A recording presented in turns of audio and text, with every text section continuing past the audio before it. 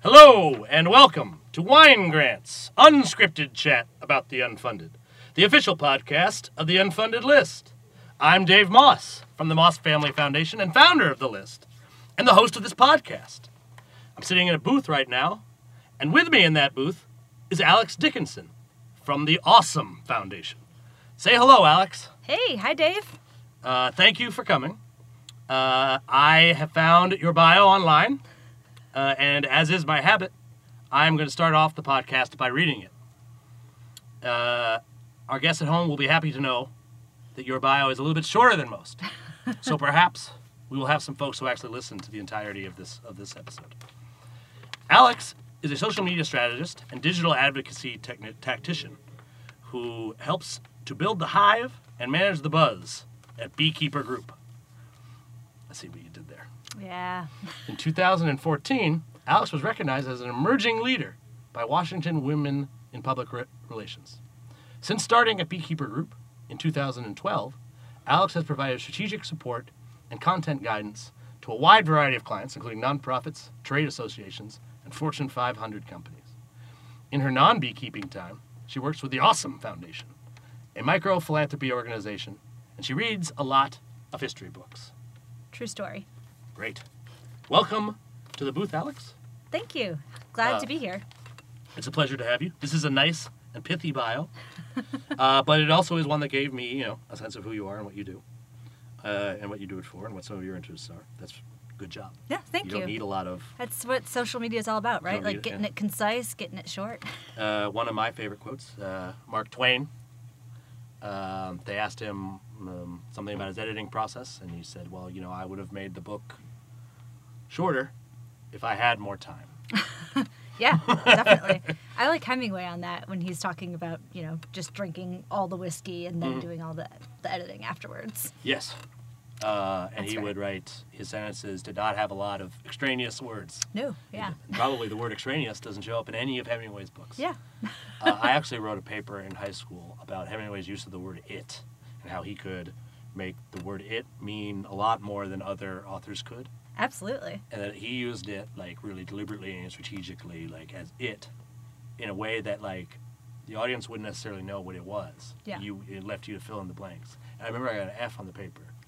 Because No way. Mr. Parsons is a particularly unenlightened English teacher at Loomis Chaffee High School. He's still teaching there in Windsor, Connecticut. You should not send your kids there. Wow. Close-minded, Mr. Parsons. You should have known better. I now often get paid to write things for a living. Mr. Parsons does not. So he can take his degree from Middlebury and enjoy his time living in the dorms with the boys. Indeed. Indeed. I'm pretty sure he doesn't listen to the podcast, so I think we're fine. Yeah. He was not that bad. I had worse teachers. No, that's fair. There's a few things in your bio, though, I would like to talk to you about. Absolutely.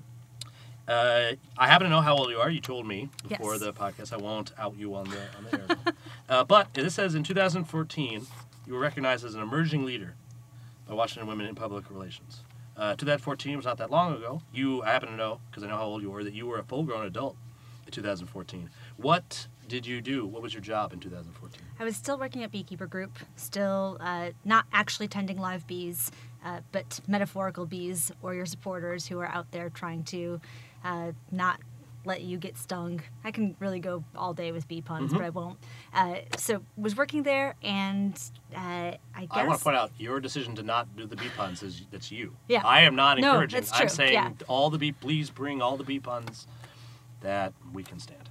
I will... Which is a lot. I'll We have keep a high that in mind. tolerance here in the booth for bee puns. Although, I mean, I don't know if you're allergic or anything, but EpiPen's got a little more expensive recently, so... It's true. No, but so then I was working at Beekeeper Group, was also doing Awesome Foundation stuff then, and was transitioning from a more client management role to a dual role of staff development and client management at that time. So I guess that meant that I'm emerging into the world of awesome leadership. It sounds to me like you were doing awesome leadership. The word emerging is what's confusing to me about this. Yeah. Have you since emerged? Have you finished? I think I have emerged. I think I'm the butterfly now, out of the chrysalis. Congratulations. That's awesome. And you so you're no longer with the Beekeepers? No, I am. I am You still are? there. Yep. And what has your role advanced since you finished emerging? Yes, definitely. The company has grown. I started off as the 10th employee, and now I am one of like almost 30 employees, and I help to really develop those staff. I'm the chief of staff Can now. I talk to you? Chief of Please. Staff. Yeah, it's a pretty swanky title. Well, certainly, Chief of Staff means that you've emerged. Yes, You can't be emerging and also the Chief of Staff. it's true. It's true. I was one time I was the Chief of Staff at a consulting firm, and they just said, they were like, you can pick whatever title you want. Yeah. Yep. And I said Chief of Staff. West Wing was on television back then. And Yeah. I was just like, I'll be the chief of, because it was also really useful because people responded to my emails much more than if I was like someone's executive assistant. Oh, yeah. Which is really or office manager. That's really what I was. I mean, I was the only staff, so I was the chief. Yeah. Well, that works. That counts. Definitely. Very cool. Now, I originally had reached out. The beekeeper stuff's very interesting, and bees are very important. Mm-hmm. And there is that issue with EpiPens, and that's it affects actually a lot. I worked at a school. I've had to administer an EpiPen to kids a couple times. Yeah. Twice, both to Shiloh. He was allergic to everything. Poor Shiloh. And he would puff right up, and then if you gave him the EpiPen, it's not instant. Man. Never like it's a really miraculous device that saves lives. Yeah. Modern technology. It's, not all that modern. Yeah, Been I guess around not, for- yeah. This was a long time ago. I Yeah. gave those injections to Shiloh. This was my first job out of college. This Wow, was like nice. 15 years ago. I was giving EpiPen injections. Yeah. I don't know what we were paying for his EpiPen, but I know. And growing up in Maine, we do have a lot of bees. A lot of my friends were wearing one around their neck all the time. I got stung a lot growing up. Wow. I played in the woods a lot. Yeah. Thank God I'm not. I'd be long dead. Yeah. If I was like, I got 20, 25 stings once when I stepped on a nest. Oh. It was actually pretty funny. I stepped on the nest. They all jumped up and started biting me. And I was standing on a cliff face next to a swimming hole. So I just yelled bees and jumped. And the bees followed me. I remember in the they were air, mad, probably. still getting stung as I fell down into the. But once I got into the water, then Oof. I had freed myself. That's what you should run into the water and jump in. Yeah. It's the general Maine approach to bees. Yeah. I mean, I hadn't actually thought about that. I've only ever had like 2 real like negative encounters with bees in real life. One, a bee crawled up my nose when I was in elementary school. Ooh. Didn't get too far up there, thank God. Yes. But so that Was it removed? it came out after a while, Okay. but there was like so It's much. not still up there. Thank goodness, no. But If you eat maybe. a fig, you're almost certainly eating at least one bee. Really? The did not know that. in the process of fertilizing figs, the bees do that, and usually for most figs that become ripened enough to become fruit that we eat, there's because a female got in there and couldn't get out. And Wow. it's not like there's not pieces of bees. The enzymes break it down. It just tastes like fig, but there was a whole bee in there. Huh. And you probably swallow some in your sleep too. I need a more you know rainbow right now. We can put that in later. But the reason we had you by is the Awesome Foundation. Indeed.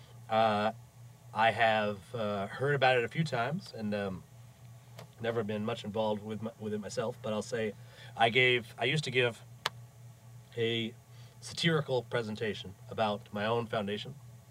I made up our history, and I used it as a way to sort of, satirically criticize foundation work. Yeah. And I remember when I did that, someone in the audience who I never actually met the person, but there was a lot of people there to see the first time I did it. It's a big conference I did this at, and we went out and they just thought I was giving a presentation on my foundation. No one knew that it was all like a joke. And someone tweeted to I think his name's Tim. Yeah. Oh, yeah. He's great. Hey, Tim, you should check this out. This guy seems right up your alley. And then someone tweeted me that I should check out the Awesome Foundation. That was, I don't know, 2011 or something. Yeah. And I unfortunately I never met Tim or spoke to him or anything. He's a really, really lovely but guy. he got tweeted at about me once several years ago. Well, I'm sure I'll pass this along to Tim. So and now I assume he'll listen. he'll listen. Yeah. Hi, Tim. Hello, Tim. It's nice to finally meet you. If you check your Twitter backlog, you'll find me in there somewhere. So why don't you tell me what the Awesome Foundation is? Yeah, absolutely. So we are, well, first off, on sort of the irreverence, like it's sort of like a group of irreverently kind people, I would say. So sounding similar to what you were describing. I am wildly irreverent. Yeah. But with the intent of really trying to forward awesome in the universe. So we are a loosely affiliated group of kind of do-gooders or people who appreciate awesome in the universe. There are 85 chapters currently in 19 countries. First one started by Tim, I think 2009 in Boston, and it's expanded. DC was a couple, probably like in the first 10 of the chapters. Started in 2011, so I've been working with the DC chapter of the Awesome Foundation since 2013. What we do is every month we get a group of people together, each person gives $100, and we give that money to somebody, no strings attached. They apply by answering a few very, very simple questions, and we evaluate them on 4 very simple criteria. What are those? How do you evaluate them? Tell me more about that. So the criteria are: is it awesome? What does awesome mean? Awesome means different things to different people. So it all depends on... I, for instance, am fairly familiar with the Bible. Well, and it means yes. quite a bit. I don't know. Maybe that's what you're talking about that. No, it's not entirely... Well, some people I think do take it that way. We actually have one trustee right now. You seem to be implying that it means good. I think it means good, yes. Although there is a debate between, is it good or is it weird? Is it like the people who are sort of different, who might not necessarily be getting the type of traditional funding that you might get from another foundation or something. Oh. So there's a couple different sides of it, right? So awesome can mean what you define it as, or how you see the vision of a positive future to be. Those were kind of words. So is it awesome is the first criteria. Then will it make DC more awesome? So again, applying that same level of self-definition of Awesome Foundation, or whatever awesome is, to DC. There are chapters close by. There's one in Northern Virginia. There's one in Baltimore. One in West Virginia now. How many total chapters? 85 total chapters across the world, though. I don't know how many are in the United States. There's a bunch in Canada as well. So... What is let's say there's someone out there who lives in a community that does not have an Awesome Foundation, and they want one there. Well, is there perhaps something that they can do? Yeah, it's very, very easy. Relatively easy, assuming that you have 10 people who you can get in touch with. You just have to... You need 10. Yeah, we're trying to give $1,000, although... That's the grant size? Yes. Grant size typically should be $1,000, but there's really no rules. This is like a very loosely affiliated, pretty much rule-free group. So it can be $1,000. In some groups, they might not be able to get $1,000, so they'll give $800. DC really tries to keep it at $1,000, or in the past we've given grants to 2 $500 grants. I generally find it weird that when a funder decides how much their grants are before they decide where they're going. Yeah. How could you know what? It doesn't make any sense. So sit there and have your pile of money. Yeah. And look at everything and see what the need is, and give appropriately based on that. Yeah, I think that's like very, very in line with the traditional level of... we give 50, we give... Yeah. Why? Why do you do...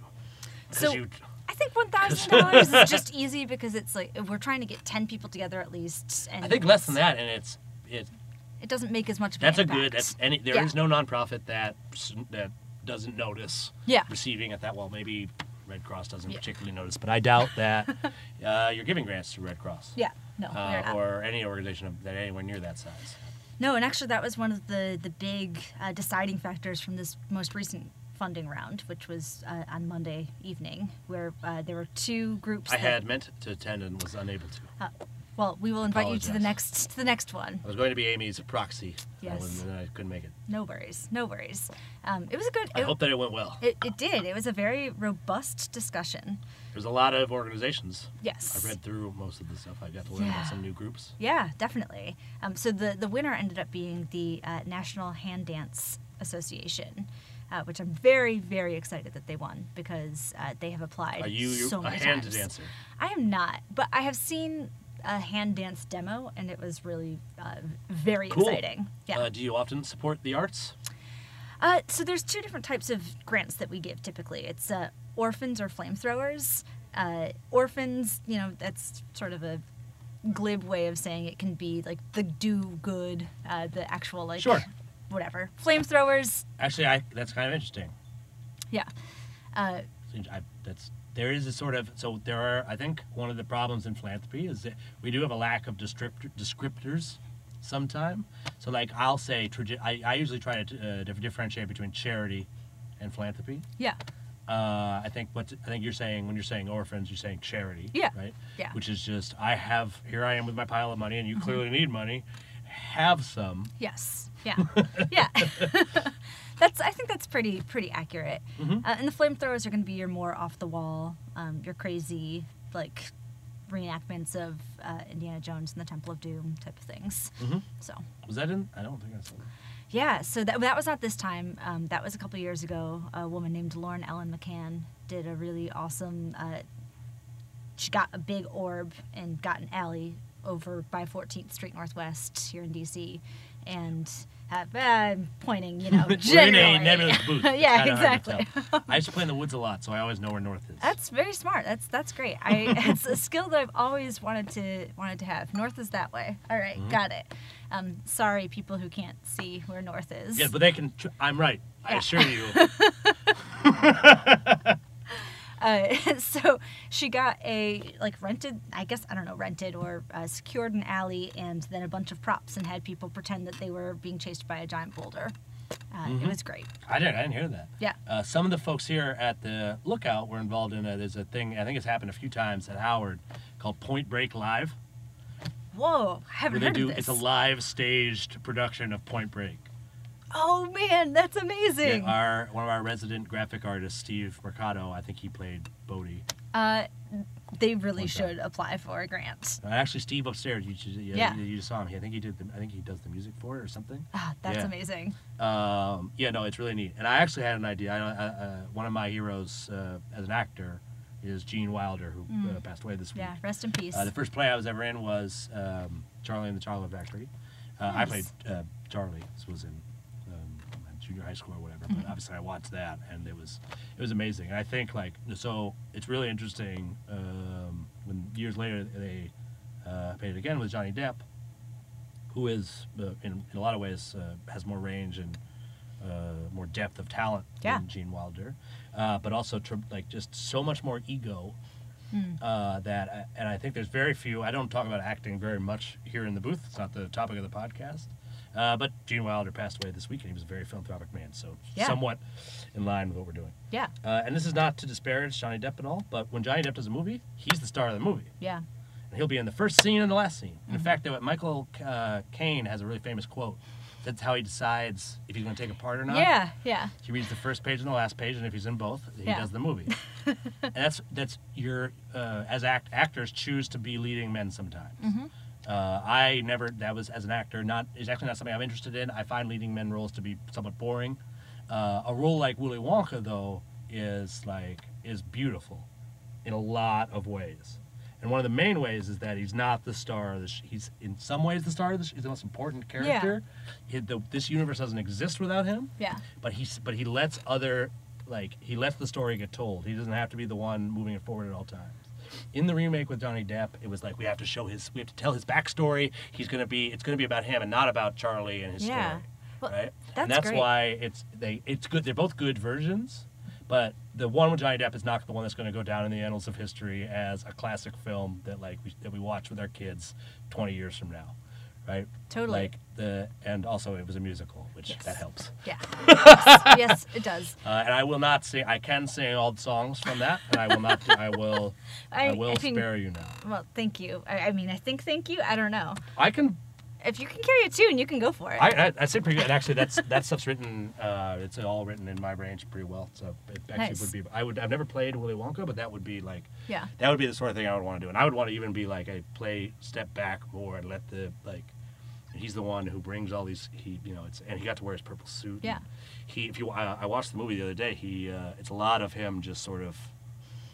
He's not doing. He's there. Yeah. And moving, and he's just incredible. Yeah. But anyway, I have an idea to do. And you can tell me if you think this is something that Awesome Foundation might be interested in. Mm-hmm. That other favorite film of mine is Blazing Saddles. Oh yeah. I think one of the best comedic scenes between two comedic actors, and not in a ha-ha way, just a this is hilarious way, is when the Waco Kid and the sheriff have their first conversation and they play the chess, and he I want to do. I need to find an actor to play the sheriff, but I want to just do that scene live, like upstairs on the stage somewhere. Yeah, that would be awesome. The Waco Kid live or whatever. So and I need to do it. That's something we would have to do like soon because while he's still. And I think a lot of people feel probably the same way about him as. Oh yeah, as definitely. Just a like really fascinating icon for people. I think. Well, I find it interesting that you guys do. So there has been a decent amount written. Oh sure. This is great. 3. 3. Yikes. She's getting her second refill. Sorry, guys. Most of the ladies only have, especially for an afternoon recording. The best part is this that is great. I'm going to a wine tasting Now after this too. And I don't feel like a schmuck for drinking the whole bottle. It's happened before where I just sat here drinking the guests. So a couple of the guests didn't actually drink any wine. Really? Won't say who. Right? We just sort of fake it. Well, now I'm going to listen to all of it. We just fake it. Yeah. And so there's a few episodes where and it's you can actually probably tell if you listen all the way to the end of those episodes, because my guest will be lucid and trying to make points about their organization. And, yeah. And then there's also the one time that we drank whiskey instead of wine. Oh man. Which I highly recommend listening to that episode. Yeah. Daniel Karpenchoff and I, Lord Daniel Karpenchoff. Wow. Of Glencoe. He wanted whiskey, and when Lord Daniel requests whiskey. Yeah, if you have a title like that, you get what you want, I think, at all times. He's the only Jewish Scottish lord. Wow. So you're in fancy company. I know, yeah. I need another. The more I didn't even realize you were what you were stepping into. But there's been, and we've talked about it in the booth a lot of times, that and it's true on a statistical level, is that arts philanthropy is teetering off, and in particular, young philanthropists sometimes have very negative opinions about donating to artistic institutions. Yeah. And while I can say, like, I have a similar, the Moss Foundation does not give money as a policy to anyone who has more money than we do, which I think every foundation should think about instituting. Yeah. I don't know why anyone would donate to Harvard. They in fact raise more money than almost everybody else. It's really like we got to stop doing that stuff. They don't need any philanthropy dollars. Yeah. If you're sitting at home thinking about donating to Harvard, you may have a worthwhile reason for wanting to do so. You're giving money to someone who has $40 billion in the bank. You should light your money on fire. It would be better. Yeah. It would possibly create some warmth. Yeah. For someone who was flamethrowers. That's what I'm saying. Right. So for instance, I wouldn't donate to the Kennedy Center, even though I like to frequent it. I will pay for my ticket. Yeah. When I go to the Kennedy Center, and I think what they charge is fair sometimes.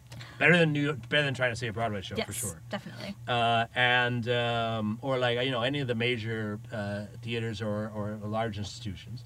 But it sounds to me like you found a way to support arts in a way that does appeal to a younger philanthropist. Yeah. And I think that's neat. I'm very interested in that. Yeah, and I think part of that is just because we keep it so open-ended. So when you define something as awesome, I think art often falls into that awesome category. If it is inspiring awe, that's the art that I try to make. I hope for it to be awesome. Exactly. Yeah. And I think that's something that, especially for artists who might not have like really established connections in the city. I think we do a really, really good job of giving them the type of support that they need. Mm-hmm. And for $1,000 to Kennedy Center, It's nothing. you don't even get your name on any of the plaques. No, They got so many plaques over there, you don't get your Yeah. name. Don't get your name on there. We had a really great this. But for I could do my Gene Wilder Waco Kid project. I probably don't need $1,000. Yeah. And I could, I can have a stage already. Like that's a real art. I can't do it I need a reason to do it. Mm-hmm. The other thing that's great, I think, about your model is that that can lead to other stuff for them. Absolutely. We got an awesome foundation grant. Yeah. And you got a group. It's not just one person who gave it. It's a group of people who are now more aware of the project, might actually go frequent the art, be a patron of it. That's very interesting. Yep. Actually, there's a great example of that recently with going back to sort of like irreverent kindness and that idea. We also have funny titles for ourselves. So I'm Dean of Awesome Foundation. I noticed. Co-Dean, not the drug. And you believe that that's funny. Well, it's sort of satirical. I think I think it's satirical. We also have our treasurer is called the chairperson of economic studies, things along those lines. We really try and play on. I am the acting, temporary, indefinite executive director of Yes. the Moss Family Foundation. Precisely. Yes. That's Again, fabulous. that is they let me choose my own title situation. Mm-hmm.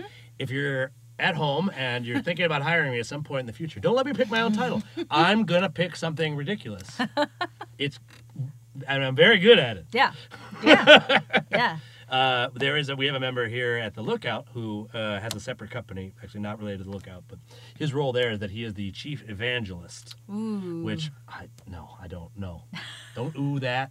Doesn't deserve your support. No, I appreciate that. Chief kind marketing of, officer is a thing that we know what it is. We didn't need to Yeah. call that something else. He's not evangelizing has a very specific meaning. Well, It involves God, No. and his company does not. I think I like the idea of brand evangelists. I know Bojangles has brand evangelists and things That's like not that. what evangelism is. It's not precisely what Your it is. brand and a large spiritual movement are not the same. No, I don't care how big your brand is. Yeah. Yes. Those are not the same thing. And I don't care how connected you are to your Lululemon gear or whatever it is. Right? You're not. I tried to pick something you're not that I think you're not wearing. No, I'm not wearing it. I don't think I've ever even walked into a Lululemon. I don't think that I have either. But Yeah. that's that. And I think those brands would love to be new. We're the new brands of the new churches. Mm-hmm. No, you're not. That is not community. That is commerce. And there's nothing wrong with commerce, but I don't like it when people pretend to be things that they aren't. Yeah. Especially when if you have more money than the person you're pretending to be. That's Yeah. very, very untoward, and I don't like it. So one of my favorite brands is Adidas, and they don't go around. And I think there's probably some people who enjoy Adidas who think about it like a cult. Yeah. But I don't see the company doing that. Whereas Apple, Oh yeah, it's a little culty. I mean, they do things that are they make you come and listen to them talk about what. No, you put your products in a catalog. I can read about it. Everybody, you're not. It's not. This isn't a movement. It's not church. Mm-hmm. Please keep I like my earbuds. I like being able to plug them into my phone. Please don't change Oh yeah. the audio Yeah. jack. Apple, please don't do that. I think that'll be the last straw for me. Really? Are you gonna go Galaxy? That's just I don't. Well, the other phones have caught up, so Yeah. it's not like they can all do the same thing. Mm-hmm. And I mean, that's just a screw you. I want to make more money. Move. I mean, they're not going to give me much of a choice if they do that. Yeah. That's true. And I believe that they will. They have a tendency. They've done very similar things. They want to move things forward. That's fine. Whatever. Yeah. I'll get another phone. Or maybe I'll stop having a cell phone. Who knows? Off the grid. Yeah, we'll see. Yeah. So I want to. This has been very informative. Mm-hmm. I like the model very much. I'd like to. I think something interesting that perhaps we could talk about outside the booth some point is if you're. I saw you got a lot of proposals. You gave $1,000 grant. Yeah. You had 71 proposals. Indeed. So you Yeah. said no 70 times. Well, we said no, but you can apply again 70 times. Sometimes Okay. it was a really heavy month this month. Is that a lot? Was that? I was surprised Yeah. to see the bulk. That seemed like a lot. So that's just for this month. So That you got was- 71 in the last month Yeah. for $1,000 grant. For a $1,000 grant. Yeah. challenge Yikes. was that last month we focused on only applicants who were under the age of 18. Interesting. And it turned out really fabulous. We ended cool. up actually getting an anonymous $500 donation on top of everything. So we gave 2 grants last month, which was cool. But I once worked for an organization we had. Most of our board was under 18. really? Which Oh. is illegal. You can't enter into an agreement if you're under 18. So. Yeah. And we entered into agreements with them. Yeah. And Yeah. at one point, you have to, in order to keep your C3 status, you have to have board members. Mm-hmm. And at one point, all of our board members were under 18, which technically the IRS should have revoked it for us. But it's actually, IRS, I I know hope you're one of the things I've learned is that if you got your tax status revoked, Mm-hmm. I don't know what you did. You must have tried to get it revoked. Yeah. You must have called the IRS and Yeah. told them to piss off. Like, I don't know what, because you just break whatever rules you want. Yeah. If you're listening at home, that was not official tax or legal advice. Nope. I'm not an accountant, nor am I a lawyer. But I am never wrong. Yeah. That's great. That's a great place to be. What was really funny about the under 18 grant was this kid. Where did that go? Who did that go to? I'm very curious. So he was building an anti-bullying movement. Really, really cool, really great kid. And we emailed him, which was what we do so again, it's like pretty loosely affiliated. We have this loose structure where we have systems in place, but it's kind of like ad hoc. So we email people to tell them that they get $1,000. And we actually give them the $1,000 in a brown paper bag with cash. So I email this kid, and I'm like, hey, you won. We thought your project was really awesome. We would love to meet up with you and give you $1,000 in cash. No response. Kind of weird. A week goes by, email again, no response. We find another email, no response. I'm like, man, what happened here? I'm like, okay, I'll try calling. So I call and no response. And I talked to one of my colleagues and they're like, you are the worst millennial ever. Text him. So I texted and 2 minutes later he responded. That's very interesting. Then like an hour later, his mom called me and was like, is this legit? Like, are you giving my son $1,000? It's like, yes, we are. He did awesome things. So. That's very interesting. That reminds me a lot of my. It was the National Youth Rights Association. Oh, awesome. So we helped young people defend their own rights. So that's why it was important that the board be. Actually, we had I'm sure the youngest board in the country. Yeah. The average board member's age. I looked this up a long time ago, but. So this is off of 2006 numbers or whatever. Yeah. Maybe it's probably older now, Yeah. quite frankly. Mm-hmm. But would you like to take a guess? Is the average board member's age? 65? 78. Oh, man, that's rough. You know how old the average American is? I don't actually. 37. Really? Well, Wow. we have one of the oldest average ages in the world. Yeah. Which does not, and even with that, right, still the average board member is 40 years older than the Yeah. average person in the country, right? And there's a lot of nonprofits that serve exclusively young people. Yeah. So you've got these decision makers who are sometimes several generations removed from the. It doesn't. And I'm sure that's not the only identity factor that is, unique amongst them. Oh yes. Age is by far where the biggest disequity is. Yeah. There are. There's definitely mostly white male board members, but Yeah. there are women board members, there are black board members, Yeah. there are Latino board members.